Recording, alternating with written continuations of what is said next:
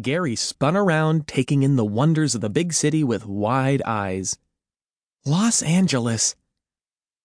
Hello, vacation, Mary said, grinning. We're really here. Walter was almost too excited to stand still. City of dreams. Only L.A. didn't look so much like a city of dreams. The gang had jumped off the bus in the center of downtown Hollywood and, well, it was kind of gross. The buildings were grimy, there were fanny pack-toting tourists everywhere, and everything looked like it needed a good scrubbing. They were a long way from small town, but it didn't matter. They were happy to be there. What could possibly go wrong? The three friends made their way to the Muppet Studios. Looking up at it, Walter couldn't believe his eyes. At last, he had arrived. He'd loved the Muppets all his life, saved every penny for years, traveled all the way across the country by bus, and now here he was, standing in front of the Muppet Studios.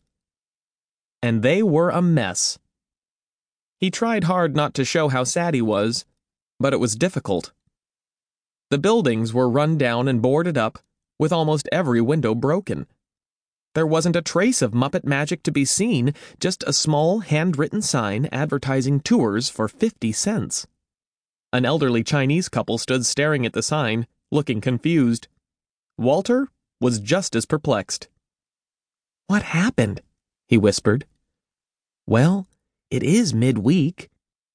Gary tried to come up with a reason for the rundown state of the studios and the lack of tourists. "And it's kind of out of season." "But everyone loves the Muppets," Walter replied. "Don't they?" Before Gary or Mary could come up with a response, an old man in a tour guide uniform appeared beside them. "Well, it's a better turnout than yesterday," he muttered to no one in particular. "Always awkward talking to yourself. You here for the tour?" "Yes, sir," Walter confirmed, starting to feel excited again. Perhaps all the surprises were inside. Perhaps it was just the outside of the studios that looked so bad. "Then welcome to the original Muppet Studios," the tour guide said.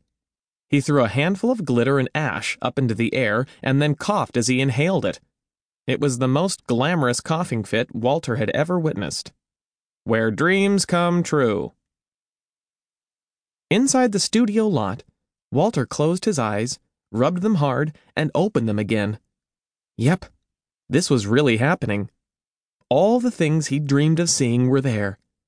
The pigs in space rocket, the great Gonzo's cannon, even the famous Muppet Show sign.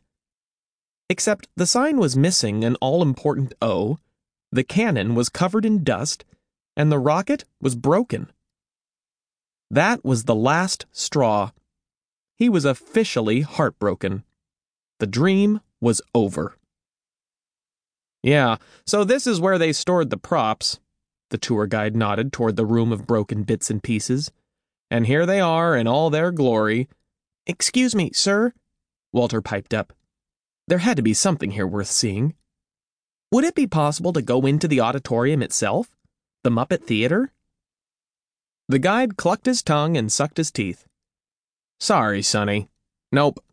Condemned since the early 90s. Structurally unsound. Health and safety just wouldn't allow it." Gary placed a hand on his buddy's shoulder. It was hard enough for him and Mary to see the place this way. He knew it had to be super hard on Walter. "Now this here used to be Kermit's office," the tour guide explained as they passed a small building. "It's perfectly preserved inside, just as Kermit left it. It is by far the highlight of the tour." Everyone stopped and gasped. The tour guide nodded, then started walking again. "You really should see it someday." Everyone sighed.